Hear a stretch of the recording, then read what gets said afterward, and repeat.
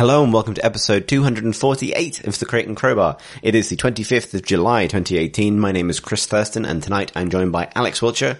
Good evening. And Tom Senior. Good evening. A good evening to all. To everybody. Even you. Yeah. And especially to pod listener Orbital again, whose gin we are still enjoying. Say yes to that. Delicious. Thank you again. Cheers. Thanks for the gin. Alex has got tea, I've but actually got, that's fine. Yeah.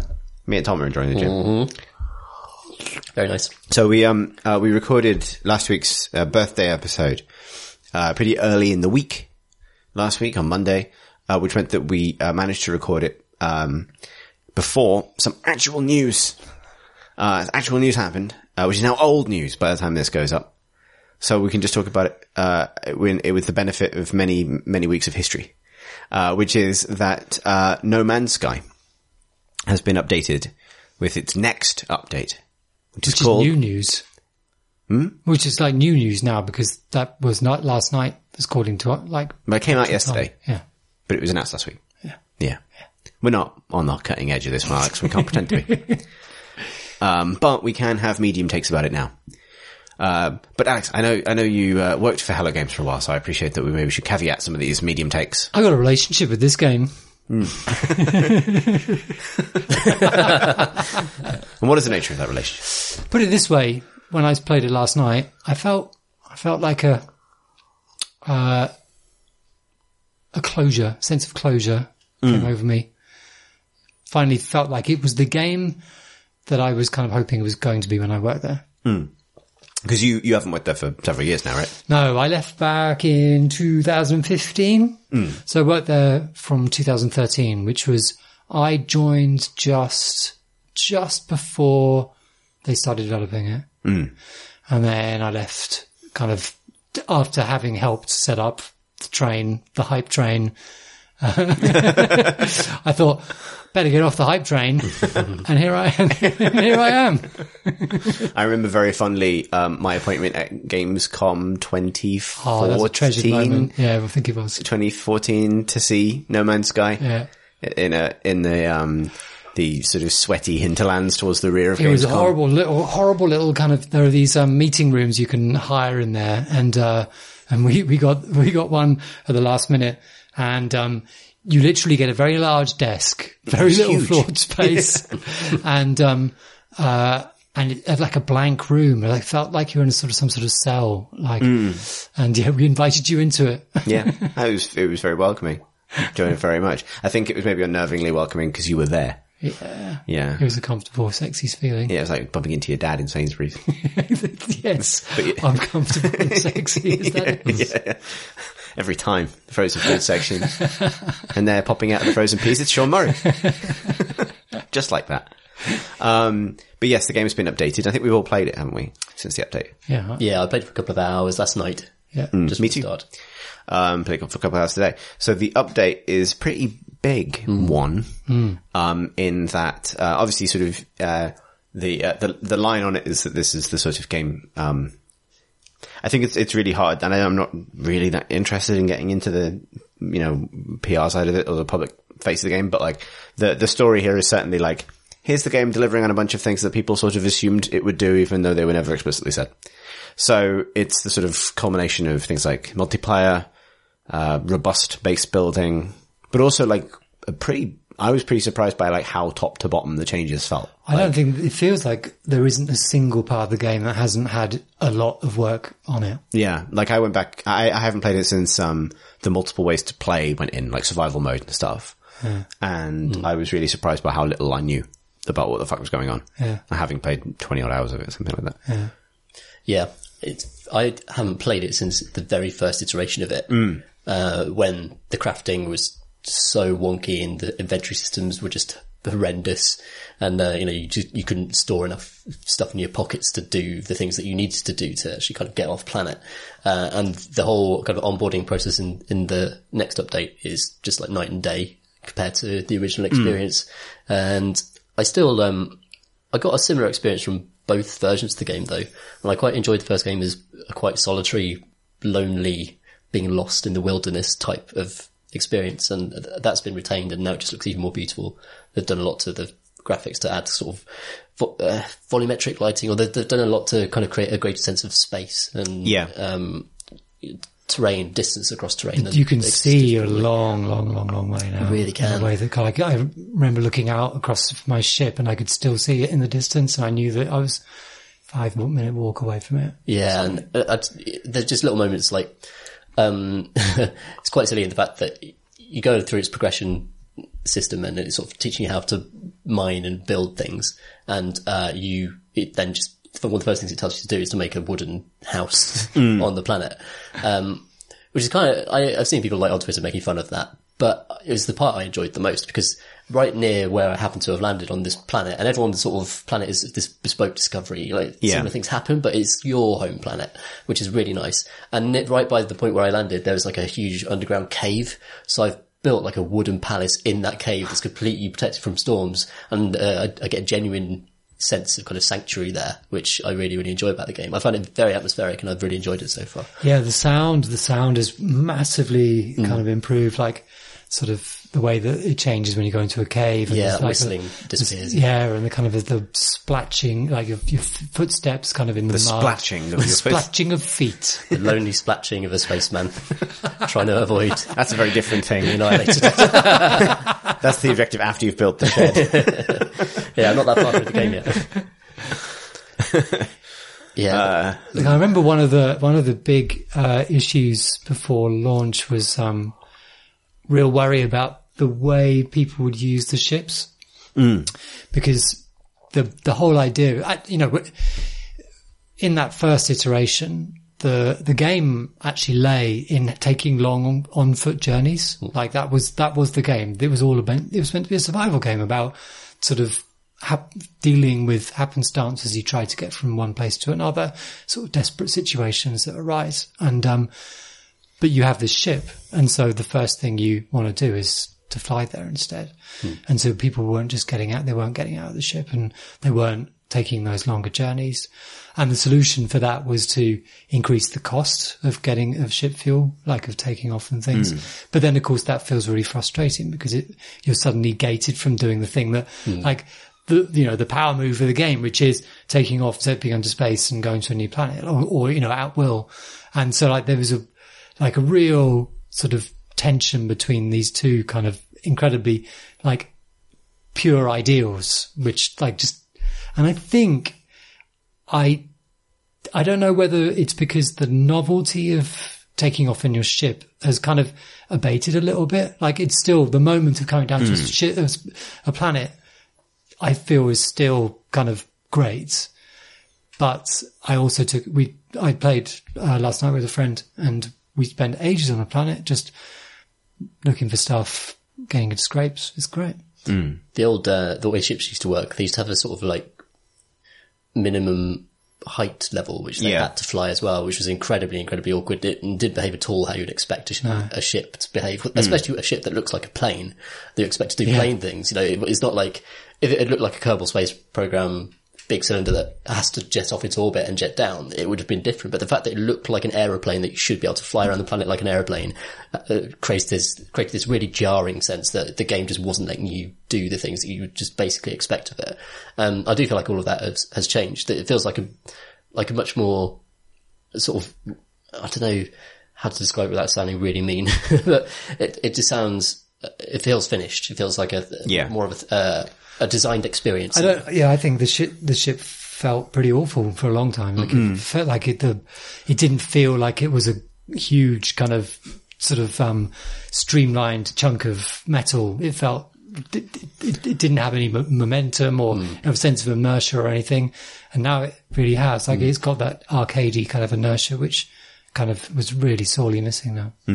I don't think like it feels like amazing in its own right as a spaceship game necessarily. Yeah. But it's a lot better. Yeah. Like, I found my second start with it a little rough, my third start with it actually now, a little rough again.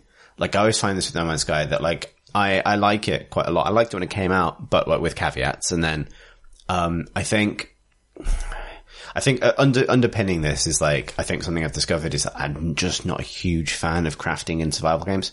Honestly, like I understand the need to add friction to an environment, but in some ways, like creative mode isn't for me because creative isn't what I want. I want I want exploration with friction, but I've sort of discovered that like find some copper isn't my ideal form of friction in a game. And that's personal. But like, because I've sort of tried a bunch of things to try and make me like that. And going back to No Man's Sky, I think I did this the last time I returned to it, which was after this mode was added. I started in survival mode because just the way it's described, it sort of starts, normal mode is sort of chilled out as designed mode. And then creative mode, gives me the impression of just fly around and build whatever you like, which is not what I'm looking for. So I went with survival because basically it's like the make me feel something mode, right? Like the sort of like, I want to feel really immersed. So maybe this is the way to do it. But unfortunately that mode is so punishingly difficult and so clearly designed for people who are now so familiar with the systems of normal mode that they need to start, that I don't think it's playable if it's your first go. Yeah. And part of me wonders why you're even offered that option, because I can't imagine someone who's not familiar with the basic mechanics of No Man's Sky, which you're not when you start playing. And I wasn't, because they've redesigned so much of it, having a good time. Because, for example, so I did it twice. And the reason I did it twice, like as in starting again, not just letting myself die, is because it doesn't feel right to die immediately in a survival game, respawn, and then learn about what you're supposed to do. That's not the fantasy of survival situation. Like dying is not core to a survival, right? It goes without saying. Yeah. Like, so you spawn normally on a planet which is like radioactive or freezing cold all of the time and to an extreme degree. And that means you have to figure out how to, find sodium or whatever for your life support and, hazard protection stuff immediately, or you're going to die in a minute. Yeah. And that was what happened to me last night as well. And my first one, I spawned on a planet where it was radioactive. I was dying immediately and I was surrounded by aggressive sentinels immediately. So I was being shot and then I ran, jumped, jetpacked, slightly misjudged how much jetpack fuel I had, fell and died. Like within 30 seconds of starting the game with no time. You can't go to the menu to craft anything because that doesn't pause. So I was being shot and it's like that. And then that didn't feel right, particularly because you get that lovely, well-crafted slow burn intro where it fades from white and your UI comes online and like that. I've always had this issue with it. It feels slightly off. And like that was just sort of like this sort of beautiful, like, bong, bong, bong, space adventure. You're going to get fucking murdered now. Run, dead. And so then I deleted that save, started again because I wanted to see if it was just like I got unlucky. No, same thing again. And then I finally played it on normal. Went back and played it on normal. Still spawned on them in the middle of like an acid rain thunderstorm. But just because of the way things are scaled, I wasn't surrounded by deadly robots, and then it sort of worked like straight away. But even then, like, on the first planet, like, I found my first alien ruin, but it was hovering, like, 20 feet in the air. And not for space reasons, just for, like, random generation, done on a bit fucked kind of reasons. And so while I am enjoying it, and I think the improvements are kind of robust across the board, it always seems to fight my desire to have a really optimal experience with it, where I just sink into it and enjoy every planet, because everywhere is like, this is just a little bit off. And my way around it is now, I think, first time I played it, I decided that I was going to try and like do everything super slowly, name every creature, kind of really immerse myself in every world. And now I've decided just to play a bit faster. So my shed is built literally in the back garden of a shop.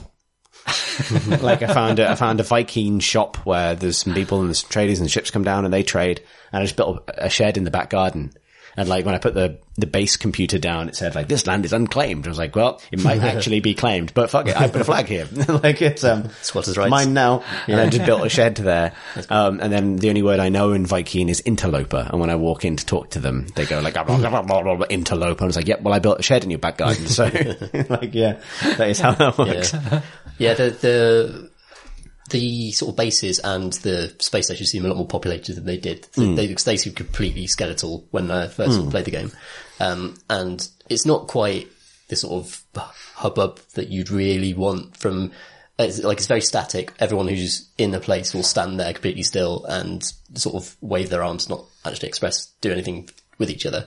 It's not great at like giving you the fantasy of the spaceport, really. Like it feels a little bit like a facsimile. Then you go up to them and they sort of yammer at you in gibberish, and you pay them to learn one word. Would you like 100 sodium?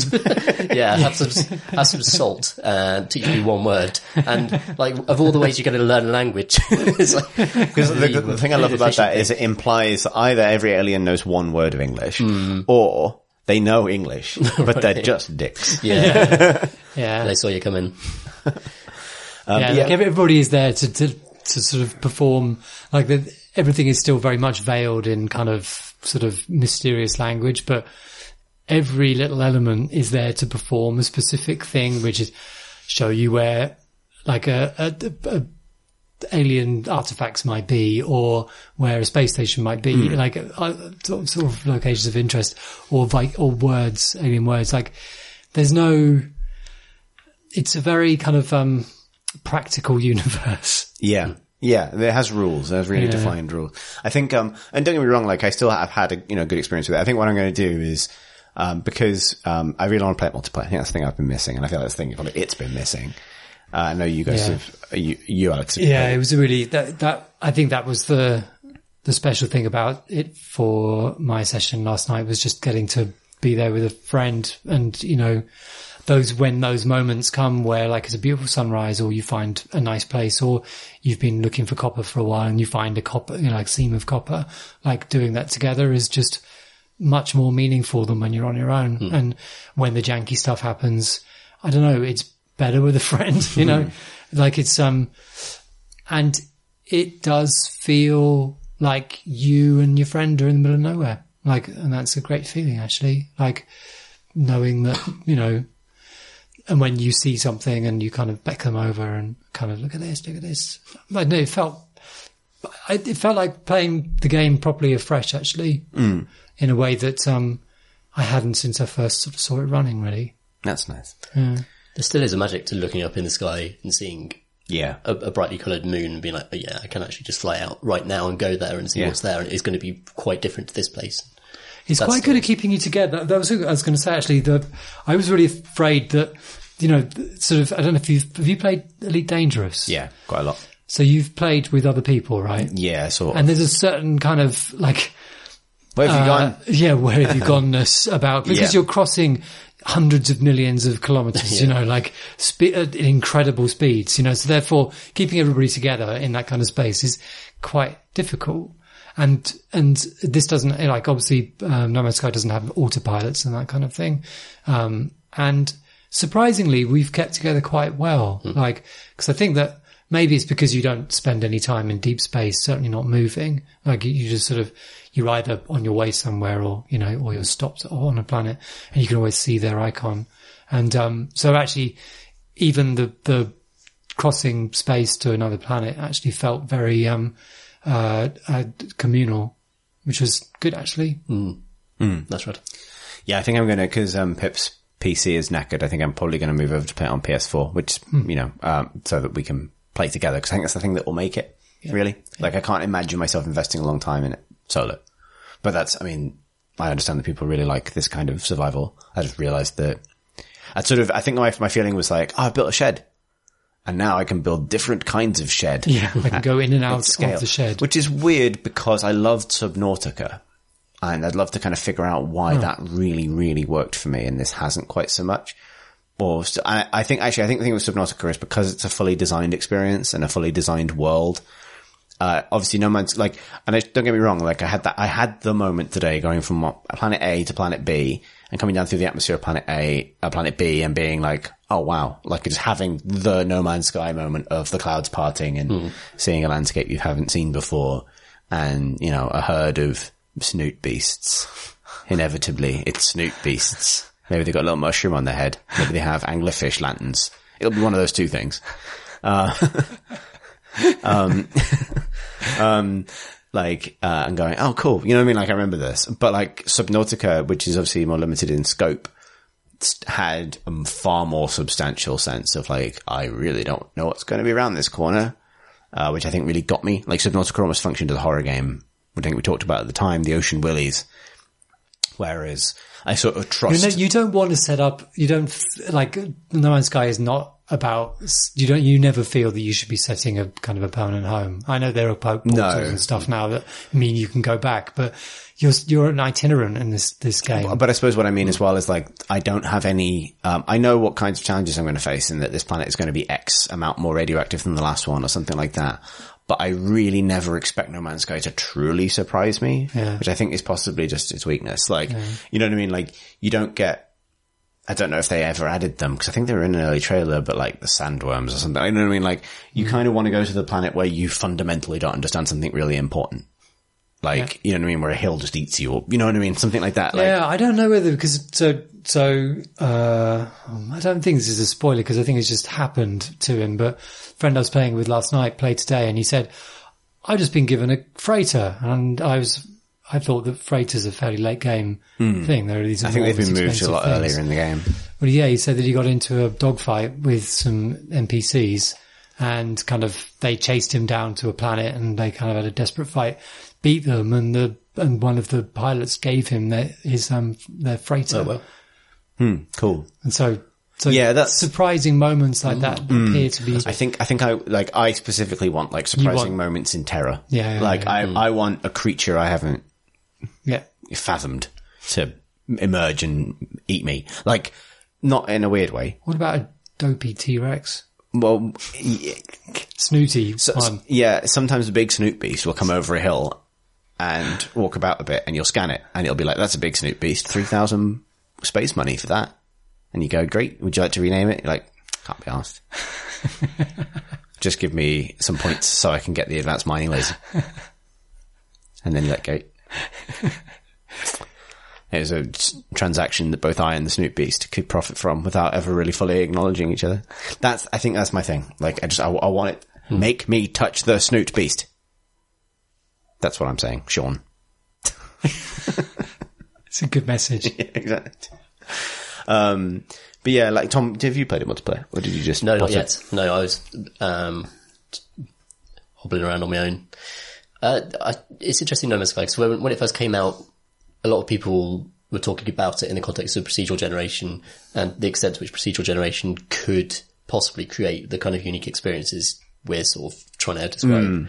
And I wonder, like, all these years on, they've added many, many more variations to the type of terrain that can be produced. There are now, like, entirely mechanical planets you can find that are just made of robot bits. But that criticism perhaps still stands. Like, is there a point, maybe 6 hours in, maybe 10 hours in, where, you know, the curtain sort of like burns and falls away and it all just becomes another sort of meaningless terrain generation thing, you know? And I don't know, like, to me, in the moment, after 2 hours, still feels special, but I could see it tipping over. I think I'm sort of coming at hour 2 with the experience of someone who's also been to hour 20. Right. And like, a lot is different. Right. But I also, like, for some reason, like, I've lost my Snoot Beast innocence, and like, I can't see them. It's still No Man's Sky. Like, Yeah. And that's a game that, like the procedural generation. I mean, weirdly, like, you hear about people who have played it for 300 hours and then give a bad review on Steam. Yeah. But like, which I saw earlier on. Those people are everywhere. Yeah.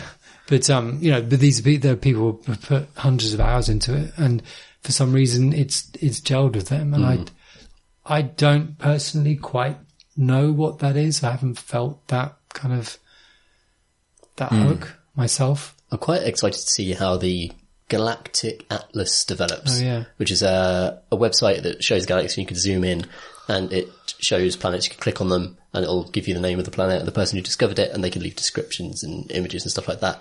It's very, very sort of sterile at the moment because it's obviously been very heavily curated, and I wonder if that's how it's going to be going forwards, because no one's, you know, the planet of 100 dicks. Yeah, you don't see that kind of thing. Yeah. Though it feels like one or two of them have stuck through. There's one who describes encountering a giant shark type thing that got stuck in the train, and he tried to help it but accidentally ended up getting it. And you can see that being a very No Man's Sky, like an accurate No Man's Sky anecdote. But if it does have like a little bit of leeway to give people opportunity to express themselves, and I can just go to that website and click on those little nodes and see people's adventures playing out. That feels really, really nice. I actually enjoyed just clicking through it, even if it's current Stepford Wives existence. You'll find players kind of remains of players stuff as well. Like maybe, like actually in the game. It gives you the coordinates to them, so you can, once you've got the tech and stuff, you could bash it in and potentially visit the place that has been highlighted on this galaxy map. And that is a really cool shared experience that I can't think of any other game really doing anything like that. And that's taking advantage of that vast procedurally generated universe for a good social experience that doesn't even involve the game. Very cool. Yeah, totally. Like, I'm looking forward to playing it again, and I'm looking forward to like not sharing a save, but like playing it mostly in co-op and sort of like having the local experience of basically that, saying like, oh, I've been a system over, I found a cool planet. Next time you log on, come here. Like, yeah. I'll set up a new base or whatever. Like, something like that. Like I say, it's hugely improved. It really is. But I think, there's I want to get immersed in it, and I always find that it slightly fights me, and that's it. And but to be fair, I find that crafting slightly fights it for me, because it's sort of... Yeah. There's still a lot of the UI stuff is still a pain in the ass. There should be a button to flip from first person to third person, rather than bringing up the X menu, tiny mini menu, going up, going right, pressing F, going up to a sub menu, then selecting a different view. It should be a button that you press that flips you out. Yeah. I mean, it's loads of dumb stuff like that in the UI. It has obviously been designed with a pad in mind. That's, I don't think there are any extra buttons that aren't on a pad that are available to PC. No. And some of the bindings are a bit weird, like P. Yeah. And like, what's P do? It brings up the like quest menu / discovery screen. Okay. And it's really like, often it just doesn't work. So it'll be like, hey, do you want to name this thing? Press P, and I'll press P, and it just won't do anything. Or bring up the generic page. Or exactly. Or just bring up like the generic P page, and no one wants to get to the generic P page. The terrifying thing is that they've already got a patch. So this went live for PC about like 6 o'clock yesterday evening, I think, wasn't it? And they had built like an experimental patch live, like a sort of this morning. Yeah. Which is just horrifying. Like, I mean, it's, like I say, I think it's important to remember that it's not the work of a massive team, despite being a massive game. So these kinds of things are ultimately, I think, forgivable. Like, they're not, deal-breaking issues. But there's sort of, I feel like everybody is somehow chasing like the platonic ideal of the game. And whether or not that's something that you were imagining when it was first announced and got angry about, or if it's... I do like that it's sort of, despite a lot of things being added that look very much like they are kind of bowing to kind of public sort of demand, like, like the multiplayer, it still feels very kind of opinionated game. Like it's still, yes, I am doing my thing, which is, like I agree. I kind of have the same issues as you, Chris, but, with crafting and, and the same fears about sort of whether it'll still feel fresh and magic, a few hours in. But I also like that it's steadfastly sort of doing that, Yeah. There's a very strong sense of style. That's something I appreciate about it. From the music to the colour palette to the, it's nice. And actually I think third person really suits it as well. Yeah, I played it in third person. Yeah. Like, and not switched. Yeah. Like, I think that creates a sense of sort of, it enhances that sense of personality somehow. Like I'm a little bobbly spaceman. Yeah, you're sort of physicalized in the world. Yeah, whereas previously, because it was always quite good at making you feel physically there, like whether that's your, your space helmet fogging up or anything like that. But now, with a little bit of character customization and with just that sort of physicality, I think it's really, feels nice. And it doesn't really look like any other space game you could name either. No. So colourful and kind of interesting. There's kind of no other way this game gets made than a small team of people trying to do something crazy. Like, no big publisher is going to try and make this thing. Yeah. And I think of the sort of, I don't know whether we'll call it like this has been a decade of like super ambitious space games, right? And not all of them will be out by the end of this decade. And like of them, it is sort of a fascinating case in its own right because it feels, obviously Elite is resolutely doing its own thing. But it feels very sort of idiosyncratic and now complete in a way that I don't think it originally did, if you know what I mean. Mm-hmm. Like now I feel like, I'm a little bit fussy about it because I kind of get frustrated with what I perceive as the sort of limitations of or in some ways the limitations of procedural generation. Like it's sort of procedural generation, but so granular that it's almost hard to tell the difference, which is a weird thing to say. And those sorts of things. But actually, like, it is very successful at kind of just spinning up a new pretty thing for you to look at. I think the environments are much more naturalistic. Like you have plains now, like more sort of flat areas. Like it's not, I think when it launched, the environments were hyper dramatic. Like it's sort of hundreds of trees, like sheer cliff edges, like as if they want to kind of... You like mesas? Is a planet just mesas? Yeah, it's just mesas, and you will see them at such a density that you couldn't avoid knowing that this is a masonry planet. Whereas, it feels like you could go exploring and find something surprising in this one. Yeah. Mm-hmm. Oh. Yeah, and there is something sort of evocative about those worlds as well, because they seem sort of like they have personality by virtue of slightly subtler features rather than that aggressive, like, almost Sonic Ice level tier of theming, right? Yeah. I think having like visible stratospheric effects, like just cloud activity, cloud is really great. Impact, and that immediately just like instinctively clues you in that there's an atmosphere and it sort of has a texture if the clouds are a certain color or a certain density. And that's just a really small thing, but it's something that has a big impact on how a planet and a place feels. Yeah. Like the place I'm currently am is a tropical planet full of like sunken lakes that are sort of down in pits in the ground, like an inverted mesa, if you will, like a kind of sheer-sided pit. The anti-mesas. Yeah. With a lake at the bottom, and it's very peaceful and full of life and beautiful and temperate and, habitable. And then, like, as I was trying to build my shed in that guy's back garden, suddenly it's like boiling hot tropical storm detected. I'm like, oh shit. And that sort of gave it a little bit of bite, I'm like, oh, okay, this is an alien world. And I'm a bit cool on the monsters that inhabit it, because it's, imagine, if you will, just a freaky wombat. Yeah, okay. But yeah, it still had that sense of like, oh, this is a place. I'm in a place. I'll be a little bit sad to leave. Then I'll forget about it. Yeah. And I'll be on the next place. That's good. And also rings. Planets with rings. Look amazing. Yeah. You're like, fucking hell, look at that. Yeah. It's got rings. Yeah. That's the feeling I've had twice today. All in all, good. 2 years of drama lined up in it. It's quite good. Yeah. It's quite good. Probably 7 out of 10. All told. We should talk about what we've otherwise been playing. Yeah.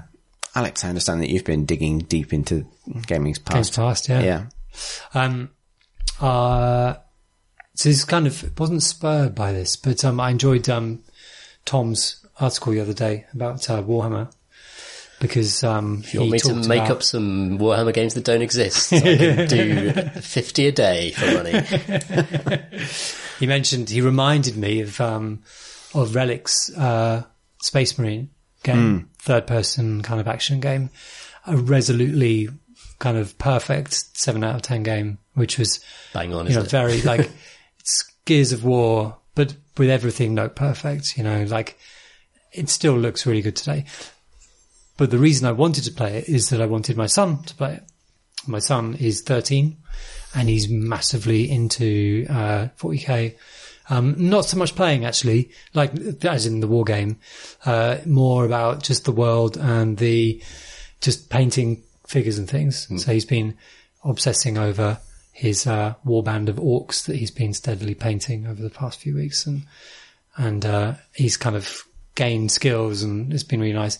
I should also say that he's autistic, and not in a particularly mega way, in a gentle kind of sort of just my son kind of way. and therefore he has his own very kind of personal relationships with games and with the worlds particularly that they're in.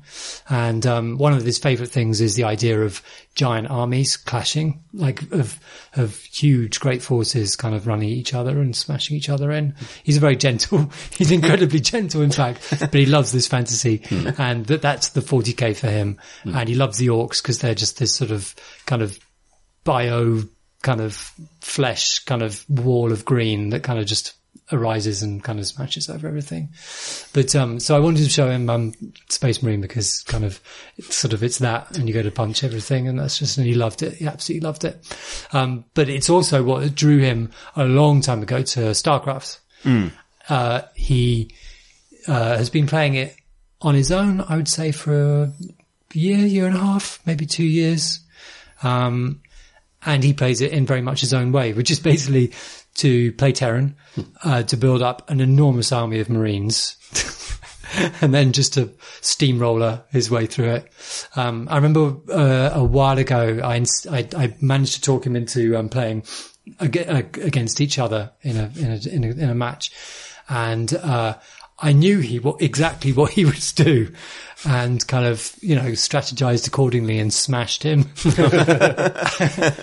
And my intention there was not to be like competitive dad, but actually to try to show him that he could try something else, that his massive army of Marines maybe wasn't. It was what my technique was. My strategy was basically to get. I think is it Reapers? Is it the flying ones? Oh yeah. I Reaper rushed him. That's what I did. It's pretty grim. It's pretty grim. It's not good. It's not good at all. And I basically destroyed his barracks before he could build any Crush his dream. Because You're welcome, son.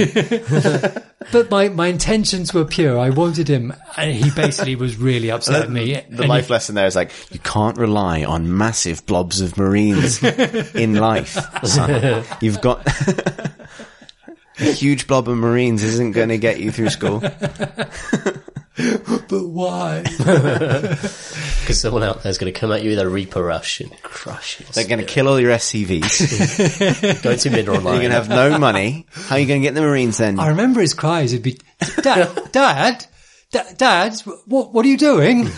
Dad! and then he'd up crying.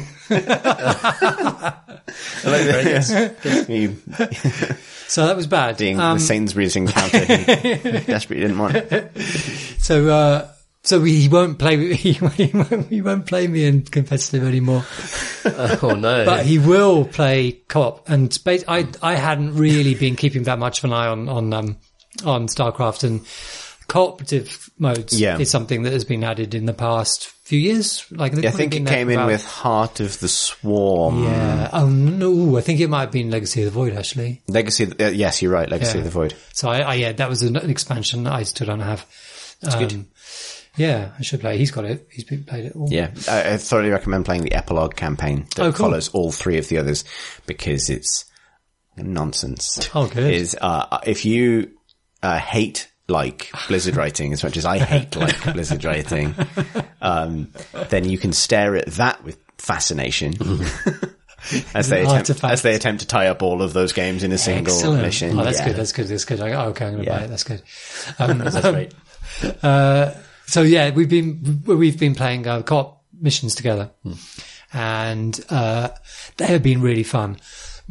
Like they're just good missions. They are basically story missions, but for two people, and there are ones I remember from the campaign, like trains that are going through the level, and you've got to destroy the trains while building up your base, before enough, without too many trains getting through, that kind of thing. Defend the points while the thing's happening. Like it's basic excuses to sort of plan giving troops to dealing with that, dealing with the mission objectives while also defending your base and negotiating it all with your partner. And like, it's been really good playing that with him, mostly because because he's very conservative, and I've been on and on and on about him, at him. I just sound like a Nazi dad. Nazi dad comes along, says, you got to use your shortcuts don't you keep clicking around the screen. Just use keyboard. Try to start getting used to keyboard shortcuts. I think this is quite sweet. These are the life lessons you desperately need him to understand now. No blobs and well, I mean, a bioblob is a perfectly legitimate Terran strategy, but it's not the only strategy. Yeah, he needs to scout for it first. Just teach him to send out that scout. But he's been quietly. That's the thing with him. Like throughout his life, he's always seems to be behind. And you always, or at least you worry that he's going to be behind everyone else. But then quietly, he just learns. He just does it. Like quietly, you can worry and worry and worry, and then, he won't really listen to you. Well, he does, but, you're talking on a wavelength that is just not, his interest is just not tallying with the things that are important to him at that point. Yeah. And so, he's been playing against other players or with other players, mostly almost all co-op, and has started using keyboard shortcuts. He builds tanks. He loves the siege tank now. The siege tank is the best tank. It's the best thing, yeah. And that's been really wonderful. And he's not only been playing Reyna. In co-op mode, you pick a character. And these characters are all very, very different. They have very specific bonuses and very specific, abilities. And they level up as you use them. So, Reyna is all about infantry. So that immediately spoke to Jack. But there's also a Terran character who is all about, armor, about, tanks and stuff, vehicles. And obviously there are all the other, races as well. And they all demand a different way of playing them. As they do in the campaign pretty much, because there's the Rotty space captain, the Zergy one. That guy. The Russians. Is Strukov? Yeah, that's it. Stukov. Yeah. How do I know that? Fuck. And he's a very weird character to play. And Jack kind of was teaching me how to play him. And that was great. He often gets higher kill counts than me. And it's one of those moments where he's overtaken me and where after a long period of kind of putting him in uncomfortable situations and worrying about him, he's overtaken me. And that's been really fucking lovely. Oh, that's nice. It's also sort of an Ender's Game scenario, isn't it? Where if the commanders of the future end up using StarCraft strats, someone's going to be well placed. He'll never get Reaper rushed again. The far future wars to come. That's a really nice story. Aww. Yeah. Yeah, sometimes you really have to, because if you don't do it, it'll happen to him on the rank ladder. And you can explain why it happens. It's brutal. Yeah, fucking Weedlord 420 on the Battle.net ladder is not going to pause to explain what your son did wrong. It's good that you're there for him. I think when I was thinking about that, I was just thinking about the Arrested Development, this is why you don't yell moment, like the guy's arm falls off. Yeah.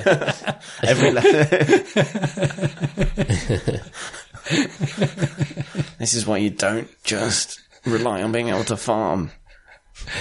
Yeah, little kid. Yeah. Yeah. Well, we all learn something. Tom, what have you been up to? I've been playing Doom reboot from 2016. Why not? And why not? It's just fucking great. There's hardly anything to say about it really, because it is just a really satisfying no-nonsense shooter. You've been score attacking or kind of getting... Just go back through the campaign again. I didn't actually finish the campaign. I got halfway through it, I think. And now I'm past where I used to be. But it just... Guess what? Satan's all the way down. No spoilers. There's so much it's the same colour palette throughout the entire game so far, and it's not going to change. It's going to be brown. There's some greeny bits. There's some sort of metal. Oh, so the colours are red. Yeah. Metal. Yeah. Greenish. Ish. Fire. Yeah, I've pretty much done all of them. Yeah. Okay. I've seen the entire colour palette of the game. Nothing can ever be greenish because they signal everything, all the paths through the environments are signaled by bright green lights, which is one of the many things I like about the game, in that it's not trying too hard to, trick you into thinking it's a real place or a real world. It's conceited at every level Yeah, this isn't a science facility. but own it in a way that completely serves the fantasy of double jumping, shotgunning a demon into the face and then executing it with a sort of like gory close combat move. I love it. I mean, am I right in remembering that it has some sort of vague overture to like the plot that is in all things like this, be they movie or video game, which is like, we need to do this for profit reasons. Hell portal. Blom. Yeah. Mike McGordon. Yeah, there's like a corporation. The CEO has transplanted his brain he got brain cancer, and so he replaced his human body with a mechanical body, and he's one of the only creatures that's travelled across the border between the human world and the hell world, apart from the Doom Marine. Yeah, exactly. So yeah, it's got all that. Transcends space and time. Yeah, and Doom Marine was recovered from a coffin from the deepest depths of hell. That's what I really struggle with the fact that the Doom Marine looks like a really boring kind of take on, like, what if a spaceman we were was covering a off Marine? all the spacemen this week. Like, and yet they also want him to have this kind of eldritch, kind of ancient kind of powers sort of sense, where he's from an ancient kind of order of like eternal warriors or something. Yeah, like this is sort of like a cycle that must repeat throughout history. And yet it looks like sort of, which is literally true, what some teenagers would scrawl kind of like if they were trying to think of something edgy. Like he's got a space armor on, but he's got bare forearms, so you can see that he's jacked. They weren't brave enough to give him a little crop top. I like how the prophecy always goes the same way, in that, like, first he shall discover a pistol, then he shall discover a bad shotgun, and then he'll discover a machine gun with a zoom capability that lets him snipe from afar. That's the thing with that arsenal. Like, it still has. It's like, it's still every weapon you still love. It's like, you don't have those stratified tiers. Yeah, it is like, you know, even the charge pistol everybody has knows your name, something to right? it. Like, you reunite with all of the guns. Yes, like, if they ever do a proper Quake reboot, like if they ever do for Doom, if they ever do for Quake what they did for Doom, then do for Doom. Cake. Do for Doom. Then, you know, reuniting with the nail gun from Quake would be like, you know, my old friend. Yeah, exactly. Like, what have you been up to? I haven't seen you in years. You look good. Mate, and then you're having sex with the nail gun. You should go back to Quake, because there has been some fucking great Quake maps. I know there's been great Quake maps, but you know what I mean? No, like, released recently. I know, but like, I want it to look like, I want Mick Gordon to like come in my house and you're like, put it on in the background, for God's sake. You've got no excuses. Oh, okay. Like, literally, like, these maps are really good, sure and it still feels great. And like with all the latest patchy whatnots, like it looks perfect on your screen. All right. Yeah. You convinced me, but still, you know what I'm saying, right? Like, I want them to. The weapons are absolutely great in this game. I've just picked up the Gauss rifle, and that thing just pops demons from like across the other side of a map. If you see them, they're dead. That's it. And it just gives you increasingly powerful nonsense. Have you got the BFG yet? Don't have the BFG yet. Oh, that's such a good moment. All of the, because they know what that means as well. So it's like, the level's called fucking like BFG lab or something. And they do have a name for, I can't remember what it's called. Like, there's another explanation for the acronym other than big fucking gun. I can't remember what it is. It's like biofusion gun or something like that. Okay. And then, oh man, that's and they're so careful. And this is not really a spoiler because it's fucking Doom. Of course, But they're so careful to give it to you in a moment and then be like, oh, you're falling a big box of monsters. What are you gonna do? What are you gonna do? What's that? It's Distant Mick Gordon. Oh, it's so good. And then, in the last act, the Doom Marine did discover the BFG. Oh, not in the last act. It goes away after that. It goes a long way after that. Oh, You've got it. It's weekend, actually. It's quite a long game. Have you done the Cyber Demon boss yet? No. Oh, mate. Maybe I'm just hardly into it. You're not even halfway through. I've played it for like 10 hours. Yeah, it goes. It keeps going. Wow, yeah. I'm just having It keeps it up, I think, as well. Oh, yeah.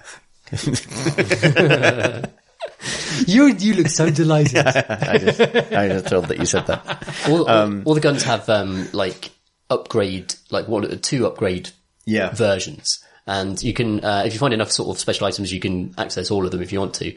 But I just unlocked one for the minigun that is absolutely insane. Is it like the sniper one? No, I like that. That's like a rifle. There's the more spitty one. The sniper rifles, there's basically like the Call of Duty gun that you can then get a scope for, and then you can increase it fire special ammo when you're zoomed, and that is amazing. Like there's the one, and it also gets super powerful when you're zoomed. But then, there's a chain gun where you basically you can barely move, but like you're just spitting 2 barrels worth of bullets out. That's the one that's what I'm currently just maining for the current next level or 2. Because there are a couple of options for it, and I think it's called like a turret option, which is a bit misleading. It suggests that you put it down, but no, what happens is it's a minigun that's really cumbersome and hard to fire, and you have to wind up. But unless in this mode you hold down the right mouse button, it unfolds into 3 sort of miniguns that individually spin and obliterates anything in front of you. And there's no reloading in the game. You don't reload in Doom 20. It's so weird. I kept pressing them. Yeah, I keep on pressing it. Yeah. But all those little changes there, just it so understands the fantasy it's trying to create, and everything about it realised that fantasy brilliantly. The movement, it feels amazing. The double jumping, the mantling, just being really, really kind of forgiving, and it lets you pull off kind of what you want to pull off. The fact that I love the chain. I almost said chainsword. The chainsaw. Exactly. What are they called again? Yeah, what's that? The idea of the chainsaw that, okay, you're low on ammo, all the fun guns, you don't get to shoot them anymore. And a lot of shooters, it'd be like, oh, well, tough, you're gonna have to go looking. Whereas this is, oh no, you pull out a chainsaw, you eviscerate a demon, and ammo pours out of them, almost like a Diablo style explosion of loot, and you're recharged again, and you just keep charging forwards. I think Diablo is quite an important comparison for it, not just because it's full of Satans, but because you do that, you play it in the same way. You approach a room and you're like, which of my toys do I want to use in this room? Yeah, and it's like, this feels like a shotgun room for me. Yeah. And there's obviously the strategy in deploying things at the right time and killing things so you get the health pickups and doing the execution so you get the more health from them at the right moments and things. That's all good. But the way its rhythm pushes you forward and encourages you not to stop. Like in the way that in a RPG like Diablo, you're incentivized to keep going by maybe a scaling damage bonus, or the combo moments in Diablo where it's like, don't stop and regen health, keep going. Doom is the same. It's it's always a better decision to push it a little bit and go for the next kill rather than duck behind a box or something like that. Yeah. And it's credit to its armory that when I run out of ammo for a weapon, it will kind of it'll automatically swap out for something else, or you just sort of flick the mouse wheel, it'll just a random roulette thing, whatever I pull out. That'll do. Yeah, will be fun in some ways. It's like, I forgot I had a rocket launcher. Yeah. I forgot I got the upgrade that lets me lock on and then fire triple rockets that automatically home around corners. I get kind of focused on a weapon, and then I run out of thing, and then this is great, I'll now stay with that. Stick with this for a way bit, too long, and then you sort of rediscover old friends. Exactly. They're all here. And they're all here with you. So at the end of It's a Wonderful Life. The one thing is, the rocket launcher doesn't feel as powerful as it was kind of used to. It used to be kind of, I mean, it does blow stuff up, but, and if you think about the rocket launcher against kind of, the barons of hell, it took quite a few rockets to get them down anyway, but it had more sense of power than the rockets in Doom 2016. I think, but I don't know if that's a criticism. Here's a different thing. I think it feels more like Quake's rocket launcher, which is part rocket launcher, part utility item, right? Yeah. It's sort of this weird you have mixture shitloads of rockets as well. Yeah, it's this weird mixture of sort of artillery piece and pogo stick. Yeah. I always loved Unreal's, kind of 8-barreled rocket launcher that would crank around and gradually fill up, and then you would unleash it in a spiraling blast of rockets. It's a really good rocket launcher. Damn. I want every great 90s and early noughties shooter to get the same attention to modernization that Doom 2016 got. Yeah. Well, there is that. But then they're kind of so we've had the Descent kind of it's not really a reboot. What's it called? Yeah, Overload. And then Forsaken. I saw that Forsaken has been announced as a remake today. And Forsaken being, I really liked that game on PlayStation for some reason, because it looked really nice and it was really smooth and fast. But I don't know why they're rebooting it. Imagine a modern reboot of Hexen. I was just thinking about Hexen. I was just thinking about Hexen. Yeah. That could be great. Yeah. All Hexen needs to be is it's all very much within Bethesda's wheelhouse, right? Just make a Doom but with Elder Scrolls shit in it. Yeah. Just basically that's what that is. Yeah, that'd be great. Yeah. That would be I just do that, he said. Because it did do, did allow you to feel good sort of flowing combat fun and stop and start you with kind of, figuring out puzzles and going on quests from here to there. That worked, didn't it? This isn't just my kind of rose tinted. It worked in a sort of like, well, this works on my computer, so I will play it. It might have been that, because I remember spending great wads of time lost and not knowing where to go. Great wads of time, great BSPs of time. Teen wads. Yeah. Long time in that game, lost and not knowing where to go next. Yeah, I mean, I think that's a universal experience of those kinds of games, right? They're like flow is something that was invented in the years between, maybe someone will come at me for saying that, but that's like the kind of flow that New Doom achieves, where it's like there are secrets to find. Doom had it. It did. It had it in the right levels. Once you played it. Yeah, but once you played it once, like you would just rinse through. Yeah, that's true. Doom. Yeah, you're right. I think with greater 3D complexity and greater attention to ups and downs, then I think they started to lose it a tiny bit. Yeah. That's Quake had it in places and then didn't have it in other places, and then Quake 2 is a bit all over the place, and Yep, Doom 2016 is very good and is still amazing. Given that we're just resolutely returning to games from 2016. I think I'd like to talk about games from 2016 as well, if that's right. Because I have returned to Battlefield 1 in quite a big way. That didn't come out in 2016, did it? It must have done, because last year was Battlefront 2. Yeah. My God. That feels new. It must be. I have it and I haven't really played it very much. And it's one of those things that's a fairly new game. I really must get around to playing that. I remember because with the time, I had a lot of misgivings about its theme, which I still think is a thing, but I think maybe I've chilled out about that a bit now because it's just really fucking fun. And I know that it shouldn't, let's pause for a moment to accept that this, it is both fun and atmospheric and evocative. Using the vocabulary of World War I trench warfare, that's a kettle of fish. If we accept that video games are often reductive and arcadey and dumb and a kettle of fish, then, we probably move on. But I returned to it because, my friend Dan has been playing it a lot. And I remembered it, I played quite a bit of it when it came out, but didn't, stick around. And actually going back to it, I've been really taken with it. And I think that's partly the benefit of a couple of years of refinements and things, but it's still a fucking mess. I feel like it is from two bad microtransaction eras ago in that it's pre-loot boxes. It has loot boxes, but they're strictly cosmetic and kind of non-interruptive, but it also is from the battle pass. I thought there are some weapons that you need to get parts for that come out of the loot. It's skins. It's only skins. Okay. Well, I think you can get certain melee weapons, but your melee weapon is just a skin. It's just what triggers when you bayonet somebody or whatever. I don't have the Battlefield Premium Pass and I haven't spent any money on any of the expansions, so there's whole swathes of it I can't play. That's stupid, but there's still plenty of people playing it. And that was this exact same problem with Battlefield 4. Yeah. And Battlefront. Yep. And Battlefield 3. But it's something they stopped doing in they stopped doing it with Titanfall 2, which came out concurrently with Battlefield 1.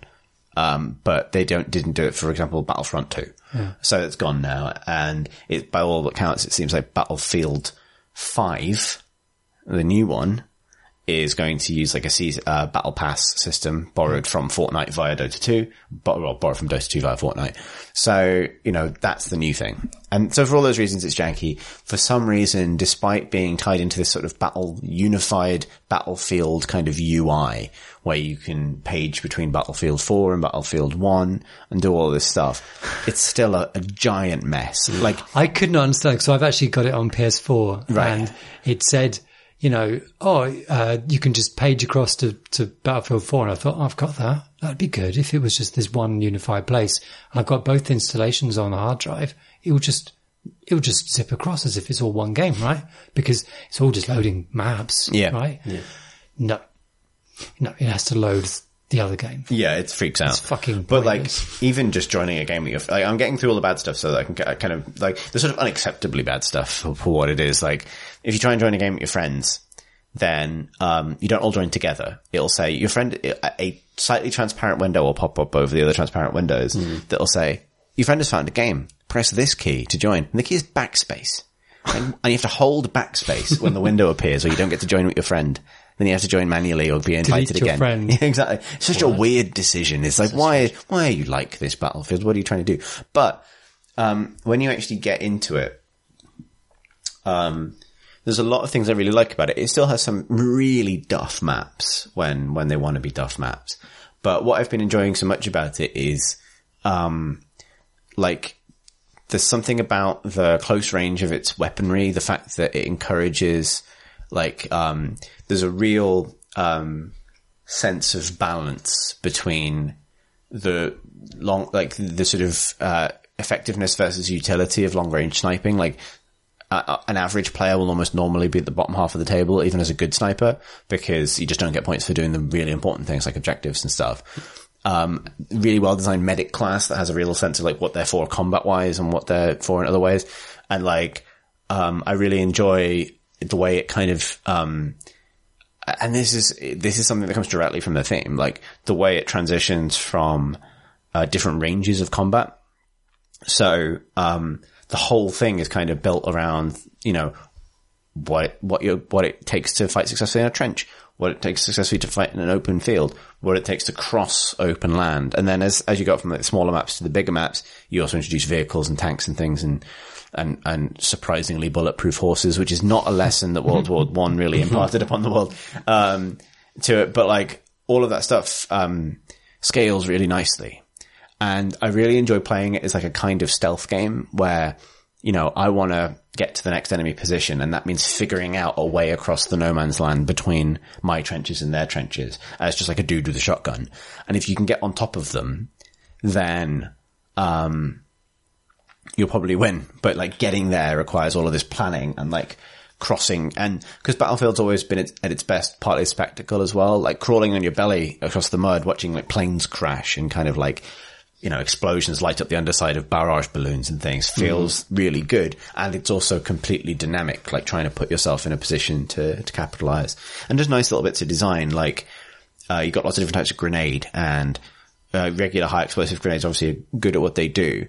But if you throw like an incendiary grenade, then you obviously do lots of damage over time, but players can put them out by going prone, which obviously you kind of force a decision. But I really like that kind of multiplayer design where it's like doing this will force you to do this and I can follow up with this thing. But like, so I tend to run around with the gas grenades, which, you can press T to put a gas mask on, and that makes you immune to gas. So you can do damage to people, but obviously there's an immediate counter to the damage you're doing. But if you are, with a gas mask on, you can't use iron sights. So some weapons are really like, so I go in with like a shotgun and you don't care about iron sights. You're just shotgunning people. And that feels like a strategy where, you know, if you're going into a group of people who are medics with, self-loading rifles or snipers, you know, you'll have the upper hand because they'll have to panic and put the masks on and switch out to a pistol. And all that stuff feels really good. And it's actually made me quite excited for the Battlefield, the new one, because like, I've sort of forgotten in my cynicism, I guess, about the business model, but also about, how kind of there is far too much going on in that game in terms of XP bars and unlock trees, and all of that stuff is guff surrounding a quite a strong core, I think, because I've genuinely enjoyed it, and like I think it's still worth being cynical about that stuff. And it is shite, really, but like the actual, I'd sort of almost forgotten that DICE are capable of making a really good shooter, which really benefits from that sense of scale. Yeah, like, you know, joining this offensive to try and take a particular point.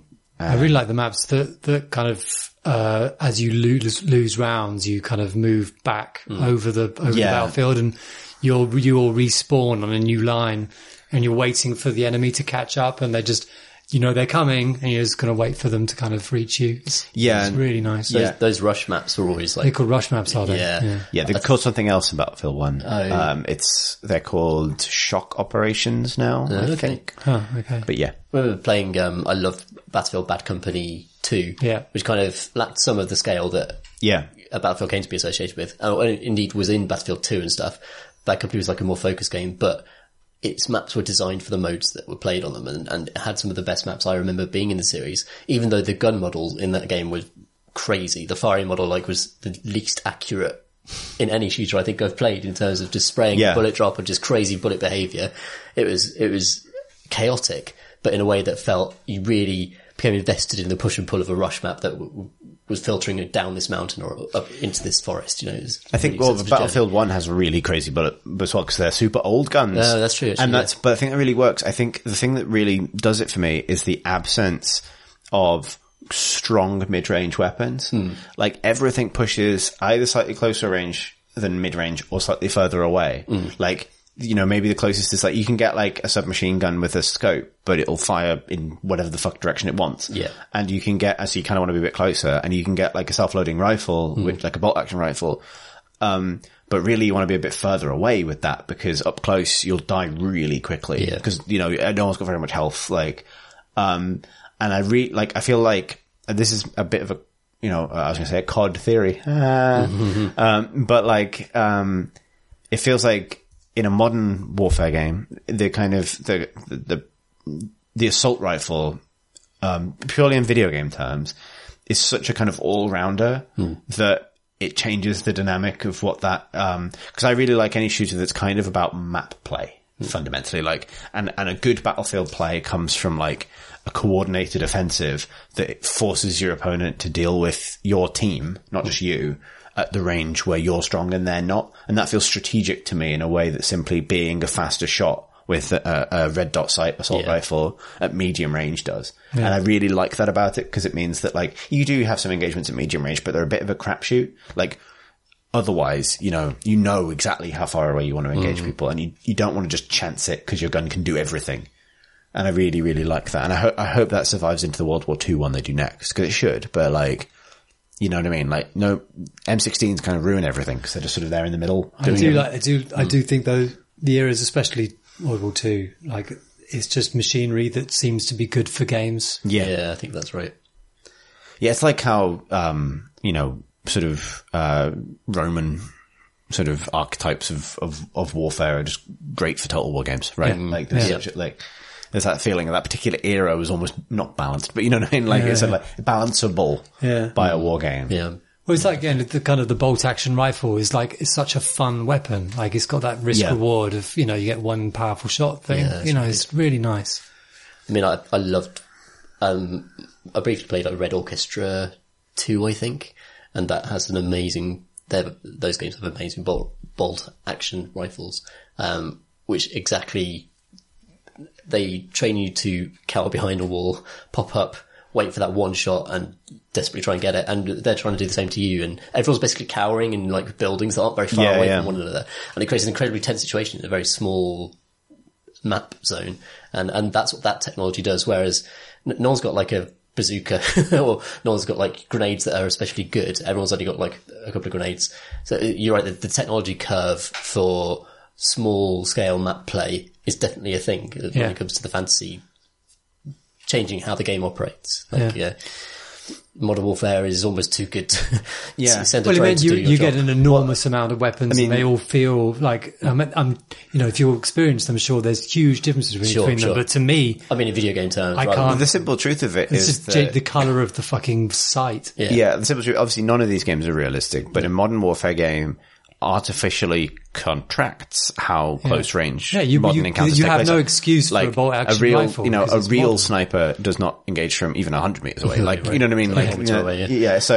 And it's already a bit off. Yeah. You're already fully in the cinematic idea of how these things behave rather than anything close to sort of verisimilitude. And that's not to say that. And that's totally cool. One's realistic. But but I think it's the fact that they can't introduce a really wide dynamic range of weapons because the theme just doesn't support them. Yeah. Whereas, in armor, assault rifle being different from a sniper rifle, being different from a shorter range, it's a vast difference because you have the vast spaces to actually. That's true. That's true. It's the range. It's what you were saying before about the map being the whereas because there are big ranges in Battlefield, but there's a certain range where it's I can spot a guy on that hill over there, but neither of us can do anything about it, right? Because maybe 1 in a million shot makes it, but I'm just not going to stand here firing. I'm going to run and try and get closer and things, and that's that works really well.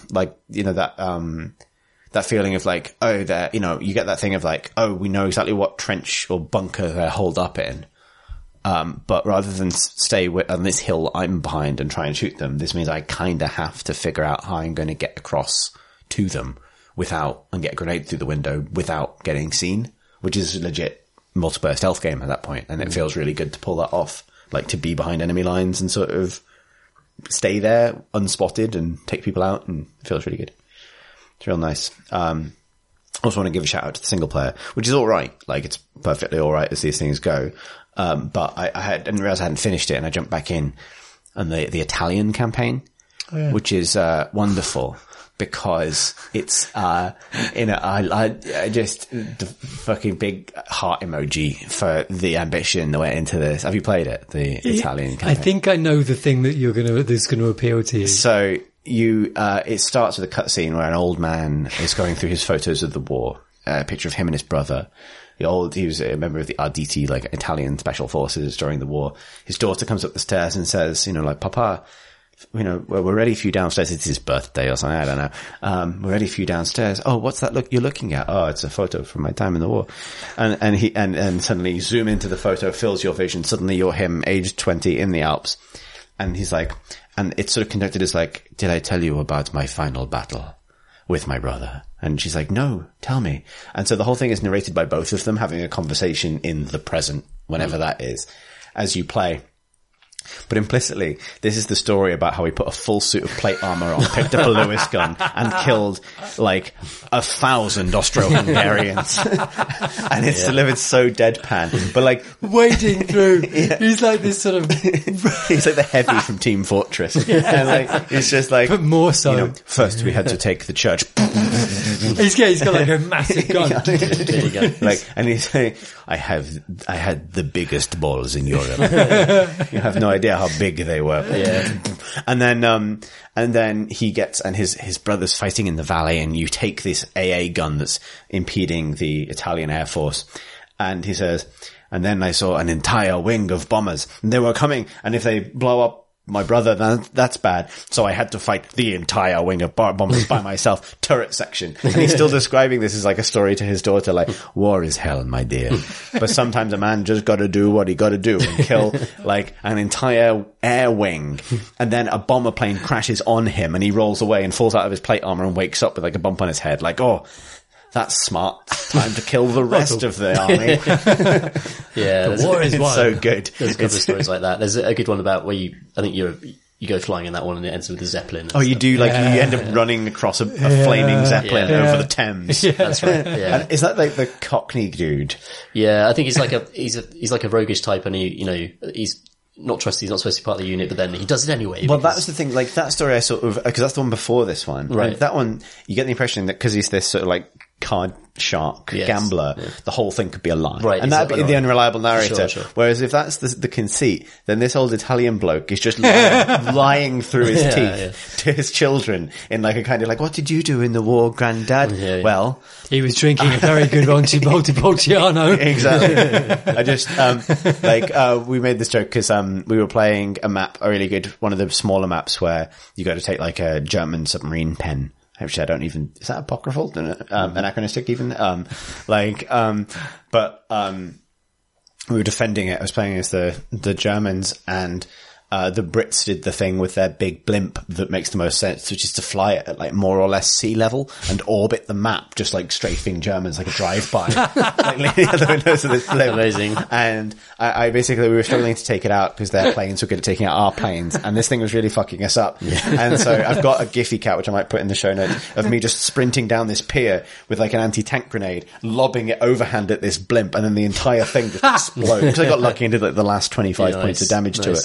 But like, I did, like, when I posted that on our Discord, it was like, what did you do in the war, granddad? Like, this huge, like, screen-filling explosion. Like, well, I killed a blimp with my bare hands. Which are very explosive, and therefore really shouldn't sort of absorb the amount of machine gun fire that they do. Probably not. No, indeed. I mean, that game, that is like where the theming, like, you know, this is the horrors of trench warfare and insane things that happen continually. But I think Tom Francis probably talked about it quite a long time contemporaneously about the desert levels, which are great. Yeah. Yeah. They're really good. Oh yeah. Yeah. It's just, I mean, it is, we talked about this at the time, but that no one has chosen really to do that with World War One, and that's what makes it almost funny. It feels it's accidentally subversive, because that is the war of Wilfred Owen and Siegfried Sassoon. That is the war of just, it's the bad war. Good poetry about a bad thing. Yeah. You know what I mean? It's not the war of like, and this was fucking badass. I wrestled a Zeppelin, and then I punched a man off his horse, then I got on the horse, and horses just absorb bullets. You just, like, ride into the line of fire, and no one can do anything about you, and you've got a lance. And you pick a guy up and keep on riding, and he's stuck on the end of the lance. And you're like, fuck yeah, World War One. And all that stuff is in the game. Like, you can be stuck on the end of a lance, just dragged away from the trench that you were in. It's real dumb. But actually, coming back to it years later, it's like, actually, it all really works. I'm almost annoyed that it works as well as it does, because it's like, yeah, actually, they're really onto something with this. Enough about war, let's do some questions. Okay. Let's do it. Alright, let's do it. Wes. Right. Graphical fuck. Just gonna take a sip of beer, and I'm gonna try that again. Thank you for covering it for me. Graphical fidelity has always seemed to be the yardstick by which video game quality has generally been measured. Now that we seem to be reaching the plateau on that, what metric do you think the hobby as a whole will be most focused on advancing in? Love the pod. Thank you, Gus. Wes. Gus? What the fuck? I'm so sorry. We had a 15-minute break and I'm there's no gone. Gus there. I thought it was, Wes. Thank I you, think Wes. it's been like a movement. Like a lot of the biggest games today aren't particularly graphically kind of focused. Like games generally look good, you know? But like PUBG doesn't look that nice. You know, it's not amazing looking. Fortnite, looks good, but that's mostly because of an art decision rather than technology, despite it running on very good visual technology like Unreal. But, you know, it's a game that is meant to look also good on a phone, you know, so I think, yeah, it's interesting. The thing that I was thinking about, like, of the thing that could replace it, and I'd been confused. I don't know why it hasn't captured many imaginations yet. Maybe because it hasn't had that one application that just gets everybody going, is Improbable's tech. And I think part of its problem is that it's really difficult to communicate what it is. Like, it's really boring server stuff. It's like network bollocks is what it is. But that network bollocks allows incredibly large worlds, which are totally persistent. So that you can go into your world and you can do something and drop I think one of the examples, like one of the classic examples of quite a few of the games are doing that are in development for it, or with it, using it, like you drop a sword and it'll be there on the ground still 2 weeks later, but it'll be rusted because this thing exists as an entity in a world which is continually running, and it is simulating that bit of the world, whether there's someone there or not, you know, which is something that currently you can't really do with the general network sort of systems which are much more localized. It's about smaller scale worlds and about quite sort of focused use of what's being tracked and what's dynamic. So like the idea of great big worlds in which stuff that you do is absolutely consistent. It's definitely something that kind of No Man's Sky kind of trades on as it is now, where, you know, you can build that thing and then someone will come to that planet and it'll all be there, you know. It's kind of, you know, that, but possible to do across shooters and kind of RPGs and strategy games and, you know, RTSs as well as other things, you know, 2D shooters. Like, there's a slate of different kinds of games being done with it. And, you know, like it's the kind of transformative stuff. It's the stuff that I remember when World of Warcraft was announced, like the idea of a great big world that you could go across and like do stuff in. And when it transpired to be, you know, instant dungeons, which of course there are very practical reasons for, but like the fantasy that I had for what this world would be kind of just weren't remotely what the game was. That's interesting, because for me it was like the other way around, because Really? that fantasy had already been delivered by EverQuest, by Dark Age of Camelot, by EverQuest. Oh, well, 2, I think I was catching up. I by wasn't Star Wars really, Galaxies, yeah. and then instancing was the innovation. Yeah. It was like, remember like those games, but someone else hasn't stolen the dungeon? No, totally. Those practical things are very like super Maybe not important. EverQuest 2, we try that. But I'm just talking about like the fantasy of it. Actually, of course, like Ultima Online obviously was actually this is in fact like this is recapturing what Ultima Online, like, you know, that concept of which of course was a total disaster. But you know, exactly. But you know, but maybe people have learned how to design around that. But like that technology is sort of here pretty much, and you know, is running games like Worlds Adrift, which doesn't appear to be moving too many needles, which is like a great big persistent world in which you build airships and have fights, and your airship remains there when you're there, whether you're there or not. You know, it's the cool shit. I think, for me, it's like, to be optimistic, I think the plateau now, or it's related, but the sort of metric of like how advanced something is now is pretty much the kinds of stories you can render from it, not simply be told by it.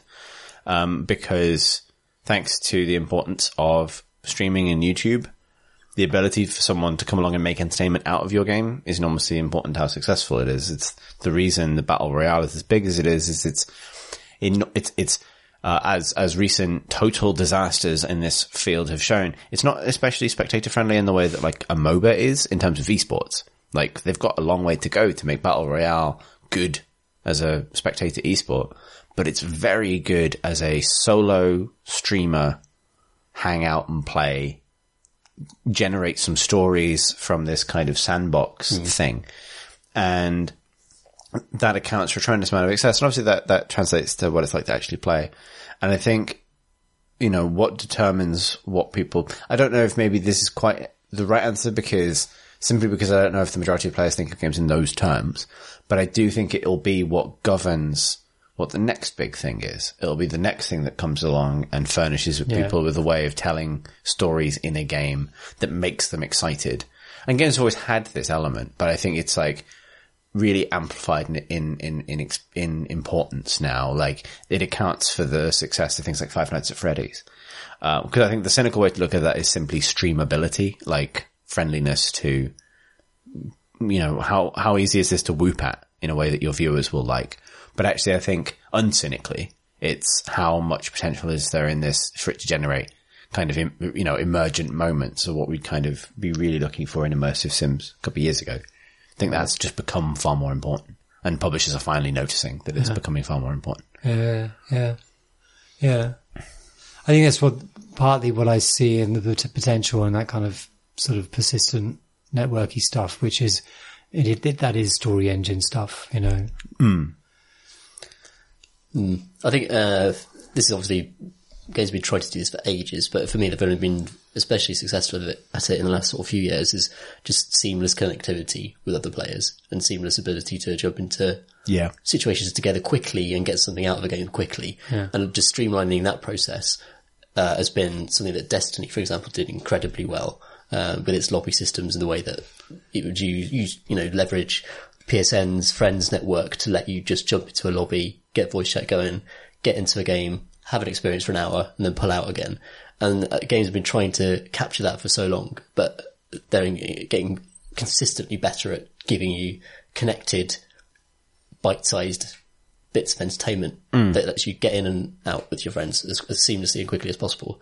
And that becomes like a convenient way to play games then, rather than old lobby systems. And you can see why now, like publishers moved away. There's lots of reasons why they moved away from the old Battlefield lobby systems and the old shooter lobbies, because that you want to create candy, right? You want to create this situation where you just fall into a thing with your mates, and then when you're done, and that's it. And it's almost like just a quality of life thing, but that is the thing the games are just going to get better and better at, and it's going to be something that the audience increasingly demands of games. If it's a hassle to get into an online game in 5 years' time, that game is not going to do very well. I think people are just going to expect that level of seamless. Yeah, I think particularly interaction. like post Fortnite, right? Like, Right. there should be so many people playing this that I can sniff at the play now button and I'm in a game immediately. Yep. Like, yeah. Next question comes from Kane, who writes, "Ahoy hoy. In a For Honor brawl just now, one of my opponents consistently saluted me at the beginning of each round. I saluted back like a proper gentleman until the last round, that is, when I forgot about it and attacked immediately, hitting him in the middle of his salute. He quickly went on the offensive, so I didn't have a chance to apologize until after I'd killed him. He said, 'Good fight,' with the quick chat. And then, while standing over his corpse, I said, 'Good fight. Sorry.' I intended it to be an apology for hitting him in the middle of his salute, but then immediately quit the lobby, perhaps having interpreted it as a mocking sorry, and I felt true shame. There's nothing I can do to absolve myself of this dishonor, except to admit it on a podcast. And to ask you folks, what was your most shameful act of undignified behavior in a game? Regards, Kane."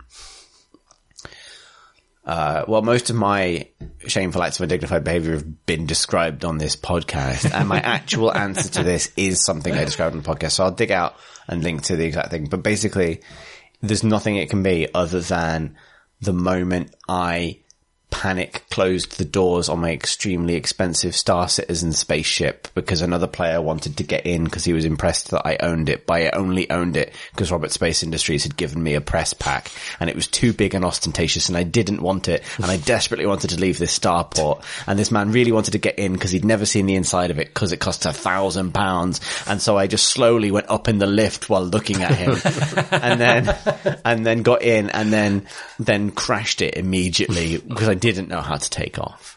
And that is the most embarrassing thing I have ever done. And after we did the podcast after that came up in the podcast the first time, that story like ended up on the, like Star Citizen Reddit.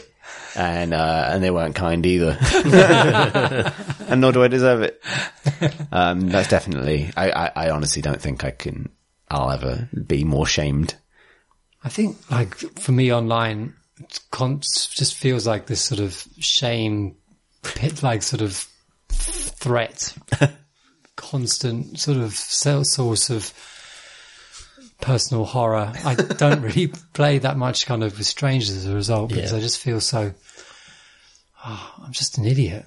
Like, I can't do things properly and they're all watching and laughing.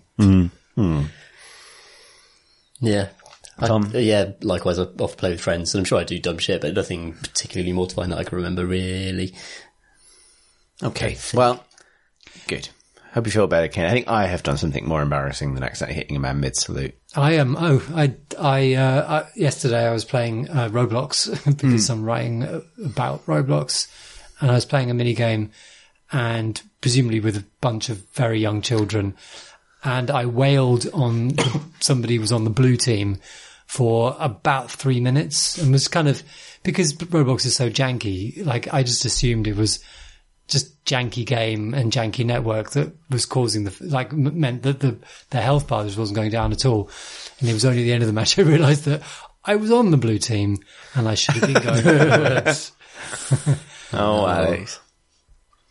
Good job. Kids Sorry, children.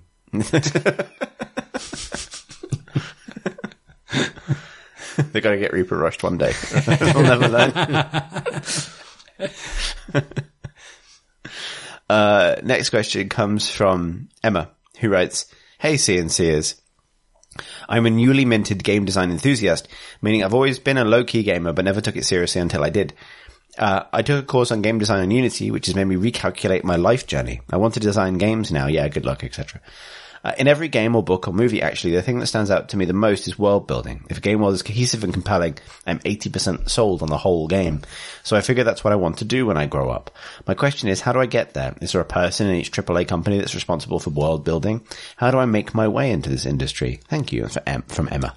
Should say that when you said, good luck, whatever, that was in the email. Yeah, sorry. Chris I just realised, good luck with, yes.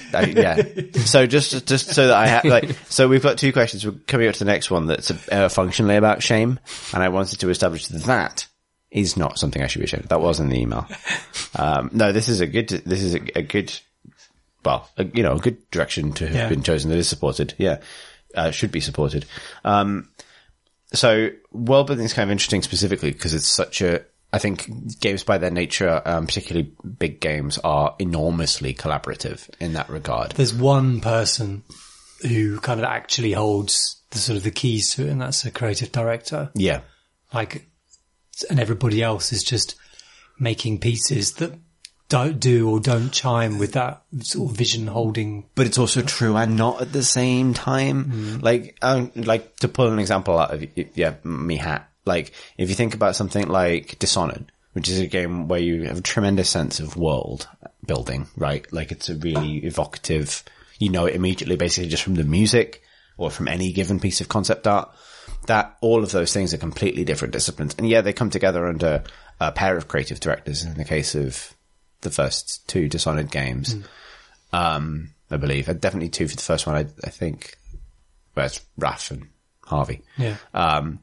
But like, in that case, you've got like, you're factoring in the influence of Victor Antonov and Sebastian Mitton, who both have very different, artistic styles and all of this stuff. Like, I'm firmly believe that like the vast majority of like really good acts of world building are through teams where you have loads of different divergent talents that are just well managed together. So those pieces would be the art of a world. I think that's the sort of the first pieces that sort of really sort of obviously come together. But then there's also, there'll be writers who start in pre-production and start sort of trying to piece together stories that, for instance, that might exist in the world. So for instance, the concept artist might start sketching a story or an image, and then a writer might be asked to then think up a story which explains kind of those things, and then art will be based upon that story. This stuff is never seen in the game. It won't be used, in anything a player touches directly, but it's kind of fleshing out stuff. That's sort of world building. But then obviously there's the kind of level design bit of it, which is where, and then level design, you've got the actual kind of sort of spatial design, which is kind of moving players from place to place and defining why they're going from place to place and kind of what's pushing them and what's pulling them around. But then you have the art side of it, which is trying to make kind of those spaces make sort of some sort of logical kind of thematic sense. So I think it's a really, world building is a sort of amorphous, like as Chris said, like it's an amorphous concept, like a built of many pieces. And that is not intended to be discouraging. No. It's more that you, I think particularly, and obviously you can get to a position, because if your goal is to make those kinds of big kind of thematic or like conceptual decisions for a AAA game, then that is like something that you work towards, and you almost certainly start in a more specific discipline than that. So I think step one is to identify, are you an artist? Are you a writer? Are you an audio designer? Are you a programmer? Are you a gameplay designer or a level designer? Like, because I think probably all of those routes could lead you into a place where you have influence over the kind of overall kind of creative direction or something. Oddly enough, like a lot of, most creative directors come from writing backgrounds, or a lot of the kind of particularly sort of, vision rich ones.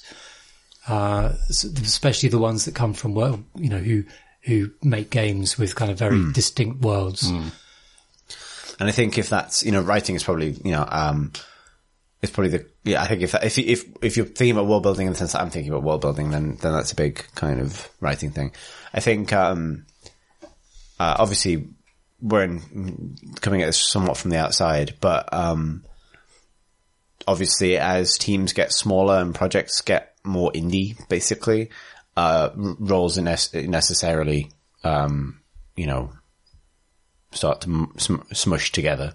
So I've been super lucky with Hackmud, for example, someone who's also super interested in world building, that, to come into something where, being principal world builder for that thing also means being the principal writer, also means, being, the sort of the more present puzzle designer for the, just to kind of tie everything together. And so I would say necessarily maybe don't, I think thing one is make games. It's probably the best way into it. That's what I was going to say. Yeah. So, to start, a different level would be like, there's lots of good tools in terms of like RPG Maker and various kinds of like game maker software that's even, if you've done a Unity course, then you're talking much easier than that even. just starting to make things, to do world building in that context is probably the best possible way of establishing a voice for yourself, and then,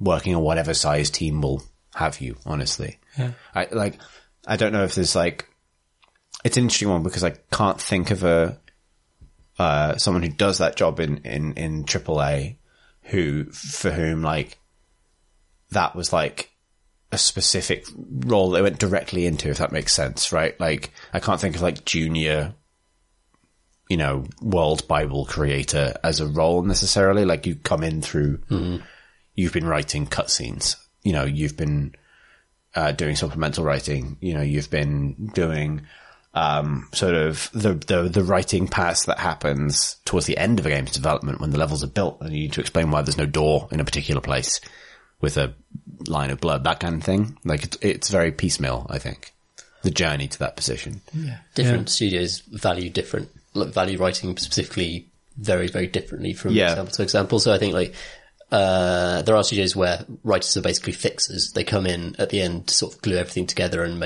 give everything sort of the appearance of cohesion.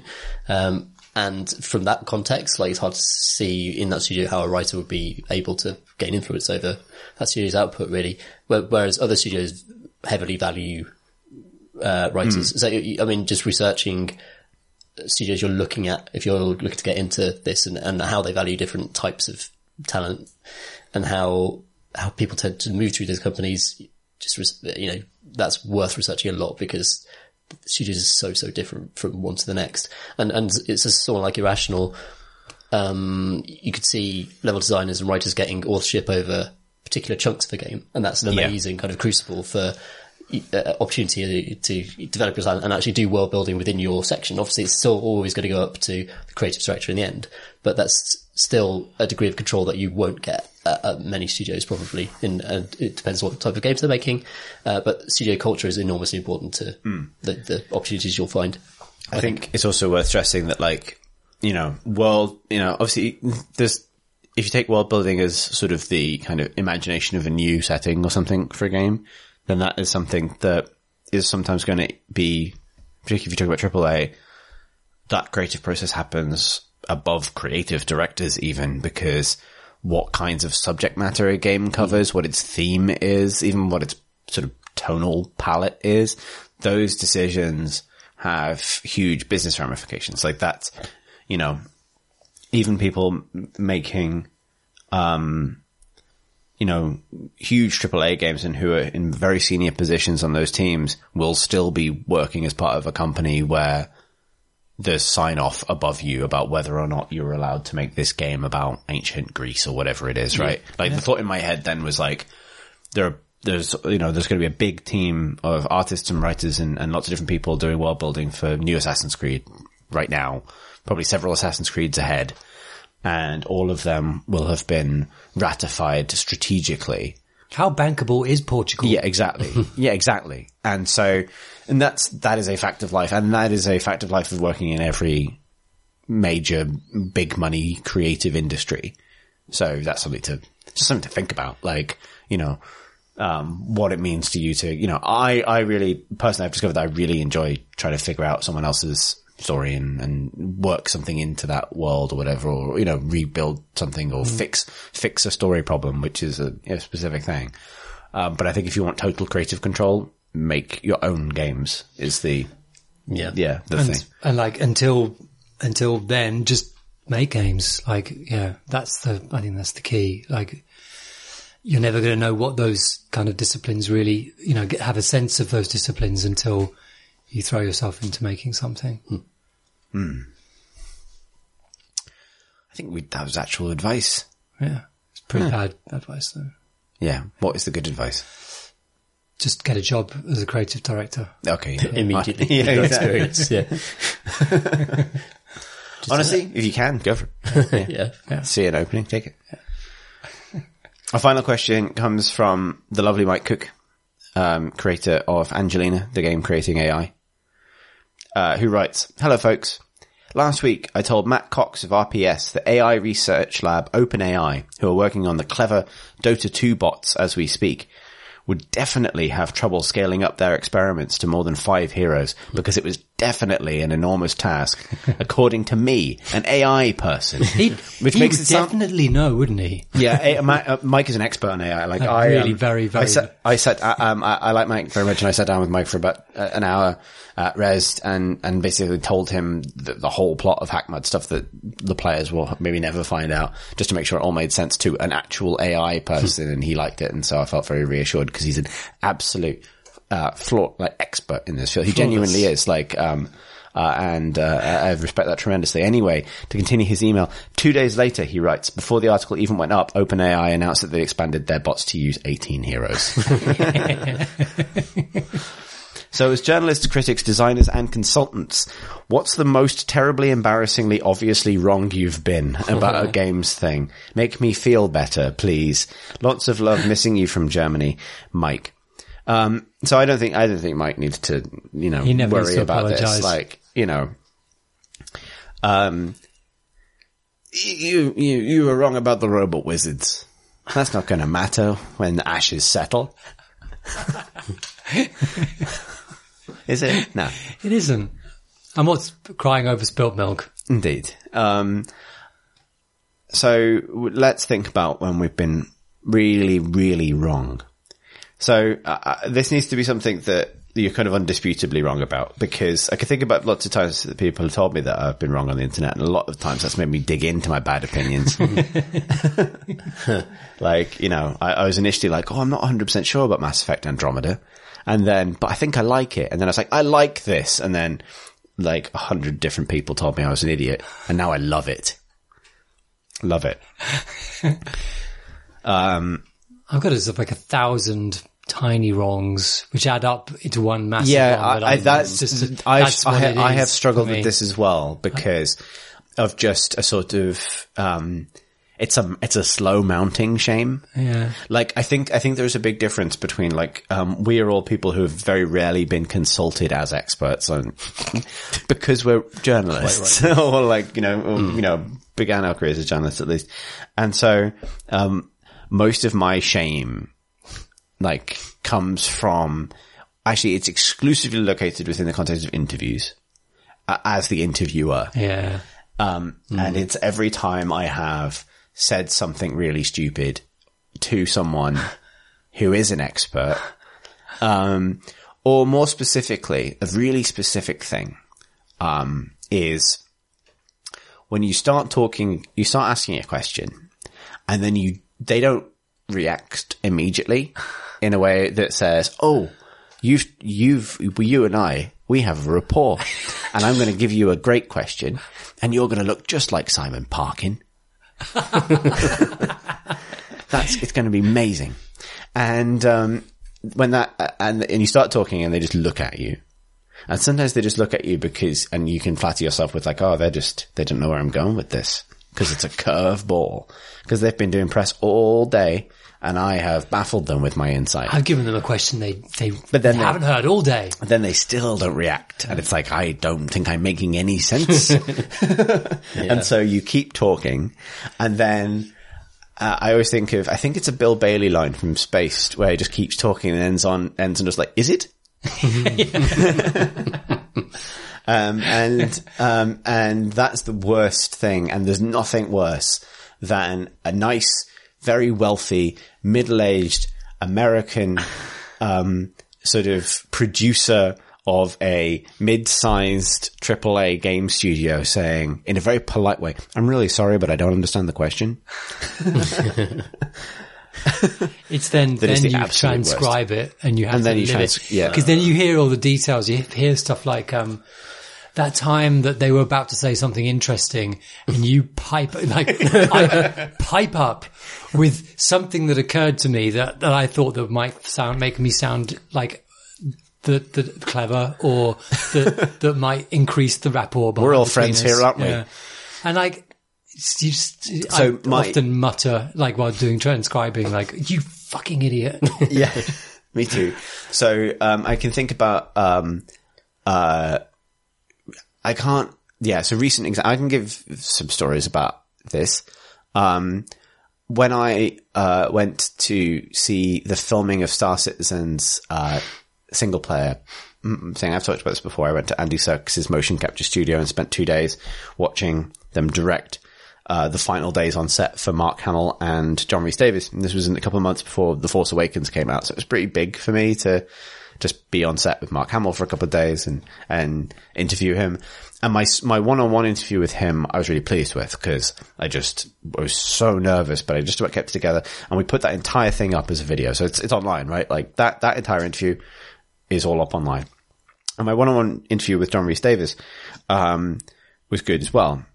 But we also did this other interview because they wanted us to do like obviously take as much access as you can get. And the form one of the bits of access took was like, it's not a round table, but like just the four of us hanging out. And by the four of us, it was me, Chris Roberts, John Rhys Davies and Mark Hamill.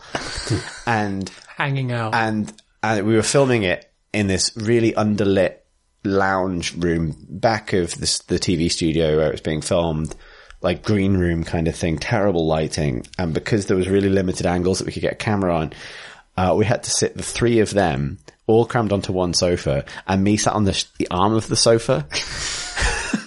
Like the worst fucking family photo you've ever seen. And I was basically like sat on Mark Hamill's shoulder. And, Mark Hamill is quite like a lovely man, but, would often, and I think because he's a lovely man, would often defer to Chris Roberts about things about the game specifically. And I did the interview thing of a slightly overcomplicated question that I didn't really know where it was going, directly into like Mark Hamill's left ear, like while hanging there on the thing. And, I had to, and he didn't follow it. And because he's lovely, he went like, I'm not sure what that means. And just immediately passed it to Chris Roberts, who started talking because it's what Chris Roberts does. And there's a video of this that we'll never, ever use.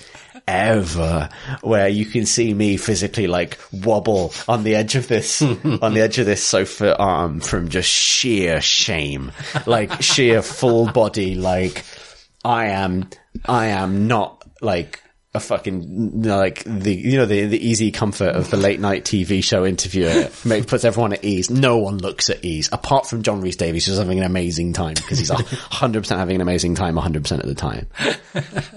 We didn't actually use any of that because I looked so uncomfortable through the entire thing. Because the video, it's an unusable video, but we did quote some of it. But the best thing was, I said something like, I can't remember what the fuck I was talking about. But something like, actually I said to Chris Roberts, a question to him was like, do you ever think you'll make a game that isn't about space? Like, not a joke. Like, this is a theme you return to constantly. Like, what is it? Why this? Like, why? And John Rhys Davies just pipes up and says, I think somebody should make a game about the American Revolution. You could play every part of it. You could play King George III. He basically described Hamilton, but like as a game where every role would be him. Like, splendid. I'd like to play Marquis de Lafayette. Fabulous. And you could really learn something. It was amazing. But, just honestly, one of the fucking worst peaks ever. That's the most professionally ashamed I've ever felt. That's pretty bad. That's pretty bad. Tom. I think probably the worst interview I did was with Eve Online's Economist at FanFest. I need to go back and check whether it was actually Yanis Varoufakis. Yanis Varoufakis, the Valve economist turned Greek fan. Oh, he was a Valve. Yes. Yeah, oh, that wouldn't have been him. Yeah. Fuck. But yeah, so Eve Online had its own economist. Yeah. And I went in with questions prepared, but an important part of the whole interview process is the follow-up. It's the bit where they respond to your question, which might have been good, perhaps, but then you dig a little bit deeper and push them in a direction and see what they say is something interesting. And so I'd ask them about, controlling the economy in EVE Online. What do you think about the prices of gas? Basically like saying, I wanted to kind of pin him down like politically about interference in economies and to what extent the developers should interfere and should let the free market happen, and how that interacted with his beliefs specifically about how economy should work. And then he gave me a very, very complicated answer. And then I sat there for like 20 seconds and I was like, so how do you control money? Or something, some the magic roundabout theme stupid thing where it's like, I just did not have the tools to question him about detailed economics. I have no background in economics whatsoever.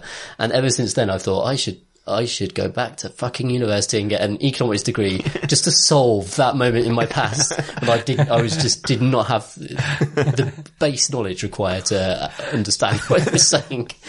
And, that was awful. Oh, it's bad. I feel quite a bit healed to have talked about this It's stuff. good.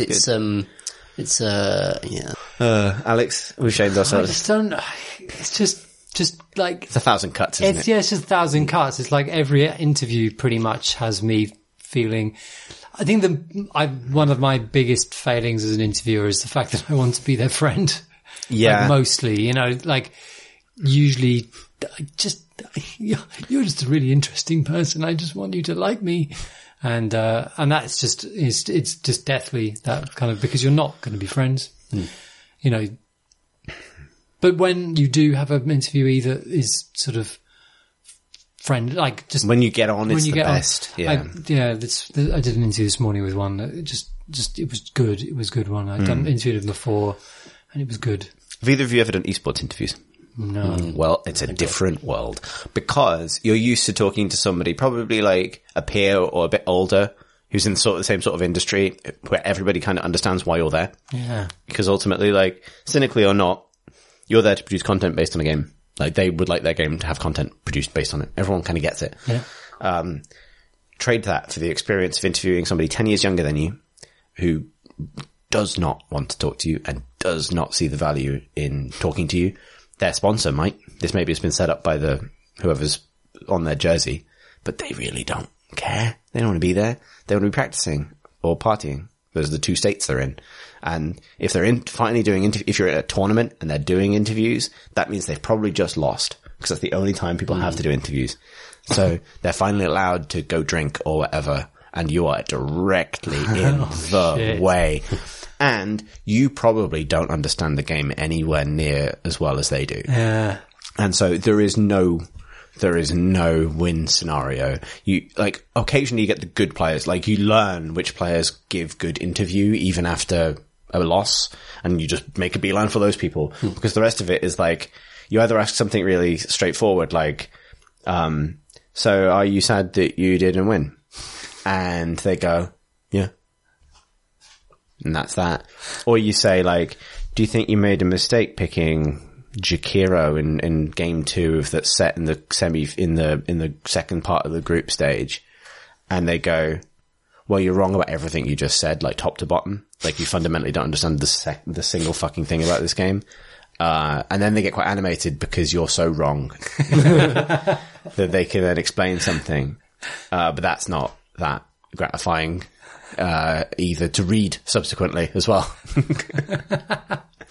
That is worse than most sports interviews are like just like that. But there's a reason sports interviews are how they are, I think, where it's just like, well, we're all really proud of how the lads did today. Obviously, we would like to have won, but every day's a new fresh beginning and we'll come back stronger. That's all you have to say. Yeah. And and there's a reason that's all you have to say, because it's either this sort of vast swing towards a level of technicality no one wants, or it's just like, are you happy you done a big win? Yeah. Oh, yeah. Occasionally you get the good talkative ones, and then they're gold dust, because, and then they learn that. Do you think they open up to kind of sort of highly respected, sort of figures? Like absolutely. Absolutely. Like that's one of the reasons that personality is such a big deal in esports, is because, if someone has sort of proven themselves, within that field, then you can knowledge-wise get the thing. Yeah.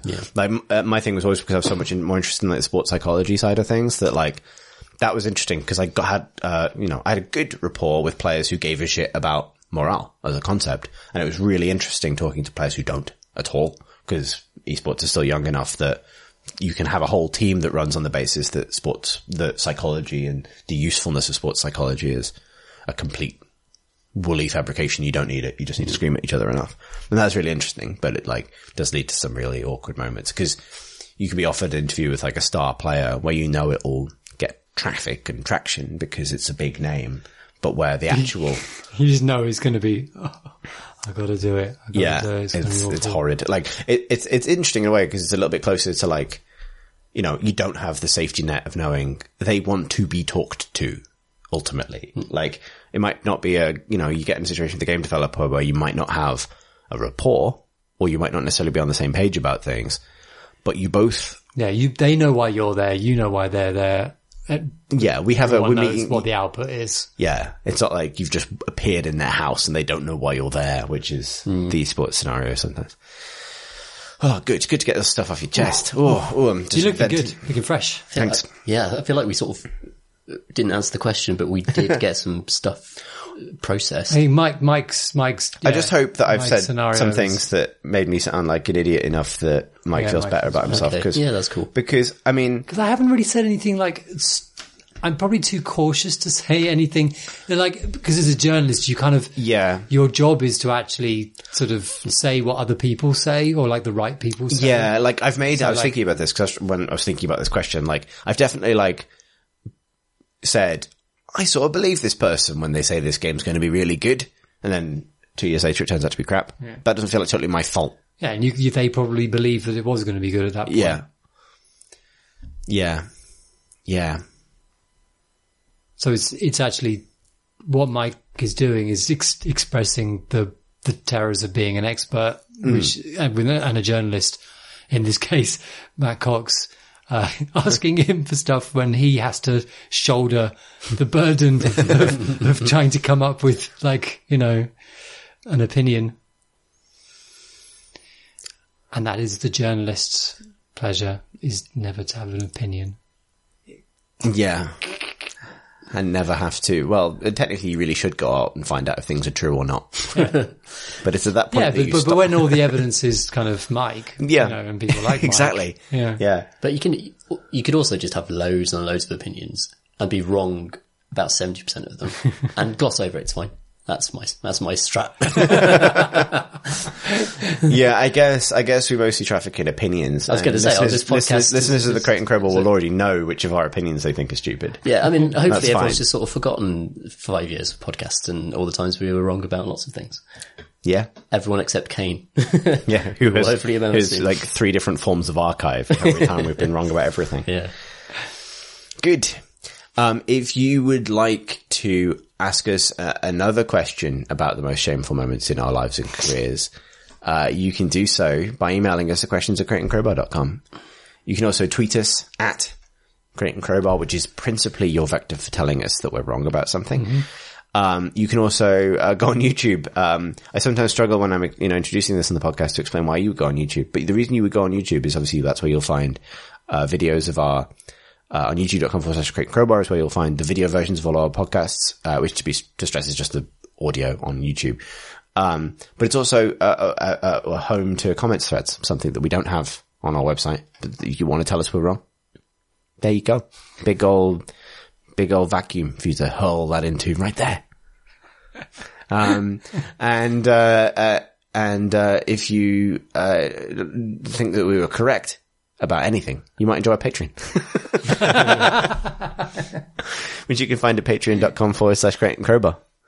That's where you go in order to support the podcast and its spin-offs. And we are enormously grateful to all our Patreon supporters, because without them, we would not be able to be wrong as often or at scale that we can currently manifest it.